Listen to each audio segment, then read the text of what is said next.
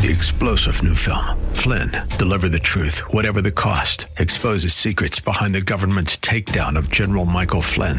Flynn knew what the intel world had been up to. He ordered the first audit of the use of contractors. This set off alarm bells. He told the truth. He was the most dangerous person for Donald Trump to hire. They had to get rid of Flynn. Flynn, deliver the truth, whatever the cost. Available now. Watch it today. Go to salemnow.com. salemnow.com. There's oftentimes I hear from people things like, oh, that temptation, nobody has had to endure what I had to endure in that temptation. And they use that as a mental justification for failing the test. What Paul says here is that there is no temptation that is exceptional. And that's not a valid excuse. That whatever temptation any of us have gone through, many others have gone through as well. Learning to be wary of overconfidence. Hi. Welcome to Study Verse by Verse. As Pastor Leighton Sheely continues our journey through 1 Corinthians, we're in chapter 10 today, looking at the dangers of overconfidence. We invite you to spend a few minutes with us as we grow in Christ, understanding the humble road we've been placed upon. Here's Pastor Leighton and today's program. The main temple in Corinth was the temple of Aphrodite, the goddess of love, which employed more than 1,000 temple prostitutes. Now, many of the Corinthian believers had come from this background and continued to be enticed by its practice. Sexual misconduct was evident among the Corinthian believers because Paul had to reprimand the church for tolerating a man who refused to repent and continued having relations with his wife's father. Paul said that this situation was not even common among the pagans, and he reprimanded that church for their open-minded inclusiveness. Remember that Paul said, I discipline my body like an athlete, training it to do what it should do. Paul exercised self-discipline. And when we do not exercise self-discipline, one of the typical results is sexual immorality. Verse 9, nor should we put Christ to the test as some of them did and then died from snake bites. A third major sin these Corinthians were in danger of was tempting or trying or testing God. The event that Paul references here is recorded in Numbers chapter 21. So then the people of Israel set out from Mount Hor, taking the road to the Red Sea to go around the land of Edom. But the people grew impatient with the long journey, and they began to speak against God and Moses. Why have you brought us out of Egypt to die here in the wilderness? They complained. There's nothing to eat here and nothing to drink, and we hate this horrible manna. So the Lord sent poisonous snakes among the people, and many were bitten and died. Then the people came to Moses and cried out, we have sinned by speaking against the Lord and against you. Pray that the Lord will take away the snakes. So Moses prayed for the people. The Lord told him, make a replica of a poisonous snake and attach it to a pole. All who are bitten will live if they simply look at it. So Moses made a snake out of bronze and attached it to a pole. Then anyone who was bitten by a snake could look at the bronze snake and be healed. By the way, Jesus references this particular event just 2 verses before John 3:16, in John 3:14.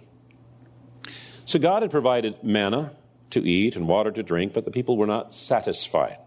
They wanted more variety. They wanted more spice. They complained and they complained and they tried God's patience. They had no concern for pleasing God. They were only interested in pleasing themselves. They didn't want to serve God. They wanted God to serve them. And many of the Corinthians were also pushing their limits to see how much they could get out of God and how much they could indulge themselves. And that still happens today among Christians. Some people say, well, we're living in the age of grace. We're free and God is forgiving. We can't lose our salvation, so why not get everything that this world has to offer? Verse 10. And don't grumble, as some of them did, and then were destroyed by the angel of death. So the fourth sin is grumbling or complaining against God. And the incidents that Paul is referencing here is found in Numbers chapter 16. But on the next day, all of the congregation of the people of Israel grumbled against Moses and against Aaron, saying, you have killed the people of the Lord. And when the congregation had assembled against Moses and against Aaron, they turned towards the tent of meeting. And behold, the cloud covered it, and the glory of the Lord appeared. And Moses and Aaron came to the front of the tent of meeting, and the Lord spoke to Moses, saying, Get away from the midst of this congregation, that I might consume them in a moment. And God sent a plague, and Moses sent Aaron to stand in behalf of the people. And he stood between the dead and the living, and the plague was stopped. Now those who died in the plague were 14,700. Murmuring or grumbling is dissatisfaction with God's sovereign will for our lives or the lives of others. It is questioning God's wisdom, His grace, His goodness, His love, and His righteousness. Paul said that he had learned to be content in whatsoever circumstances he might find himself. And we know that not all of those circumstances were comfortable. In fact, the church has been blessed through the centuries because on some occasions the letters that he wrote that have blessed us were written in prison and other places where Paul was not comfortable. I have learned to be content in whatsoever circumstance I might be. Verse 11, these things happened to them as examples for us. They were written down to warn us who live at the end of the age. Now, the end of the age is a reference to the time period between the first advent of Christ and His second coming. And by the way, aren't you glad that God hasn't chosen to make an example out of you? And I'm glad that God has chosen not to make an example out of me. Verse 12, if you think you are standing strong, be careful not to fall. The central theme of this passage. Verse 13, the temptations in your life are no different from what others experience. You know, there's oftentimes I hear from people things like, oh, that temptation, nobody has had to endure what I had to endure in that temptation. And they use that as a mental justification for failing the test. What Paul says here is that there is no temptation that is exceptional. And that's not a valid excuse. That whatever temptation any of us have gone through, many others have gone through as well. The basic meaning of temptation, by the way, parasmos, is simply to test. And it doesn't mean either to a positive thing or a negative thing. That's determined by our response. The Bible uses the same term in both ways. And God is faithful. He will not allow the temptation to be more than you can stand. Sometimes I've heard people who have fallen into temptation say things like, that was just more than I could stand. It was more than I could bear. Well, the Bible says there's no such thing. That God will protect you from any temptation that you cannot bear. And if we think that we have failed a test because God has let us down, then we're really accusing God of being unfaithful. Paul says, and God is faithful, and He will not allow the temptation to be more than you can stand. When you are tempted, He will show you a way out so that you can endure. God always provides a way out of temptation, but sometimes we choose to ignore it. And so we have these 4 warnings from the Apostle Paul. A warning against idolatry, against fornication, against testing or trying God, and against grumbling.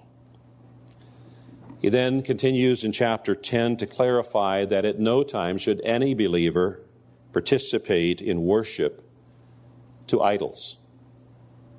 And then he wraps up this chapter with an answer to the question that he began in chapter 8 about eating meat offered to idols. So his answer spans chapters 8, 9, and 10 and provides us rich instruction for handling our liberties. Paul wrote, all things are lawful, but not all things are helpful to us. All things are lawful, but not all things build up others. Let no one seek his own good, but the good of his neighbor. Eat whatever is sold in the market, without raising any question on the ground of conscience. For the earth is the Lord's and the fullness thereof. If one of the unbelievers invites you to dinner and you're disposed to go, eat whatever is set before you without raising any question on the ground of conscience. But if someone says to you, "This has been offered in sacrifice," then do not eat it for the sake of the one who informs you and for the sake of conscience. Now, I do not mean your conscience, but his. For why should my liberty be determined by someone else's conscience? If I partake with thankfulness, why am I denounced because of that for which I gave thanks? So, whether you eat or drink or whatever you do all to the glory of God. Give no offense to Jews or to the Greeks or to the church of God, just as I try to please everyone in everything I do, not seeking my own advantage, but that of many. Why? That they may be saved. The Corinthians had made an idol out of the exercise of their liberty. A number of years back, I had the opportunity to visit Thailand, a nation that is filled with idols to Buddha. They were every place. They were even on the dashboard of the vehicle that took us from place to place. And as American Christians, we can think of idols as something made of stick, of wood, or stone, and something that we see in a foreign country. But actually, Americans are worshipers too. Americans worship things like sports, or sports teams, or athletes, or their sex life, or their body, or their stomach, or their income, or their job, or their prestige, or their house, or their car, or their clothing, or something else. And we don't see idols because they're not made of wood or of stone, but they're still idols. Idols are things that are important to us, things that we value, things that compete for our attention and affection towards God. Well, you get a definition like that, and certainly that strips away any idol that we might think of as wood or stone. And it really does open the door, doesn't it? Our hope and prayer that as that door is opened, you begin to realize just how desperately we are in need of Christ and His grace to overcome the overconfidence that these idols promote in our lives. Questions about today's program, Church of the Highlands in San Bruno, where we meet, service times. It's all found on our website, highlands.us. That's highlands.us. Be found in the Lord's house this Lord's Day. We'll see you Monday for another broadcast of Study Verse by Verse with Pastor Leighton Sheely. 3-star General Michael J. Flynn, head of the Pentagon Intelligence Agency, knew all the government's dirty secrets. He was one of the most respected generals in the military. Flynn knew what the intel world had been up to. He understood its funding. He ordered the first audit of the use of contractors. This set off alarm bells. The explosive new documentary, Flynn, Deliver the Truth, Whatever the Cost, uncovers the facts behind this scandal. Flynn told the truth. He was the most dangerous person for Donald Trump to hire. I find out the worst enemy that I'm going to face in my life is right here in America. They took my assessment and they wanted me to change it. And I was like, I'm not changing it. They had to get rid of Flynn. With in-depth interviews, archival footage, and never-before-seen personal records of the man behind the headlines. I just felt like I was drowning. Flynn, Deliver the Truth, Whatever the Cost. Available now. Watch it today. Go to salemnow.com. salemnow.com.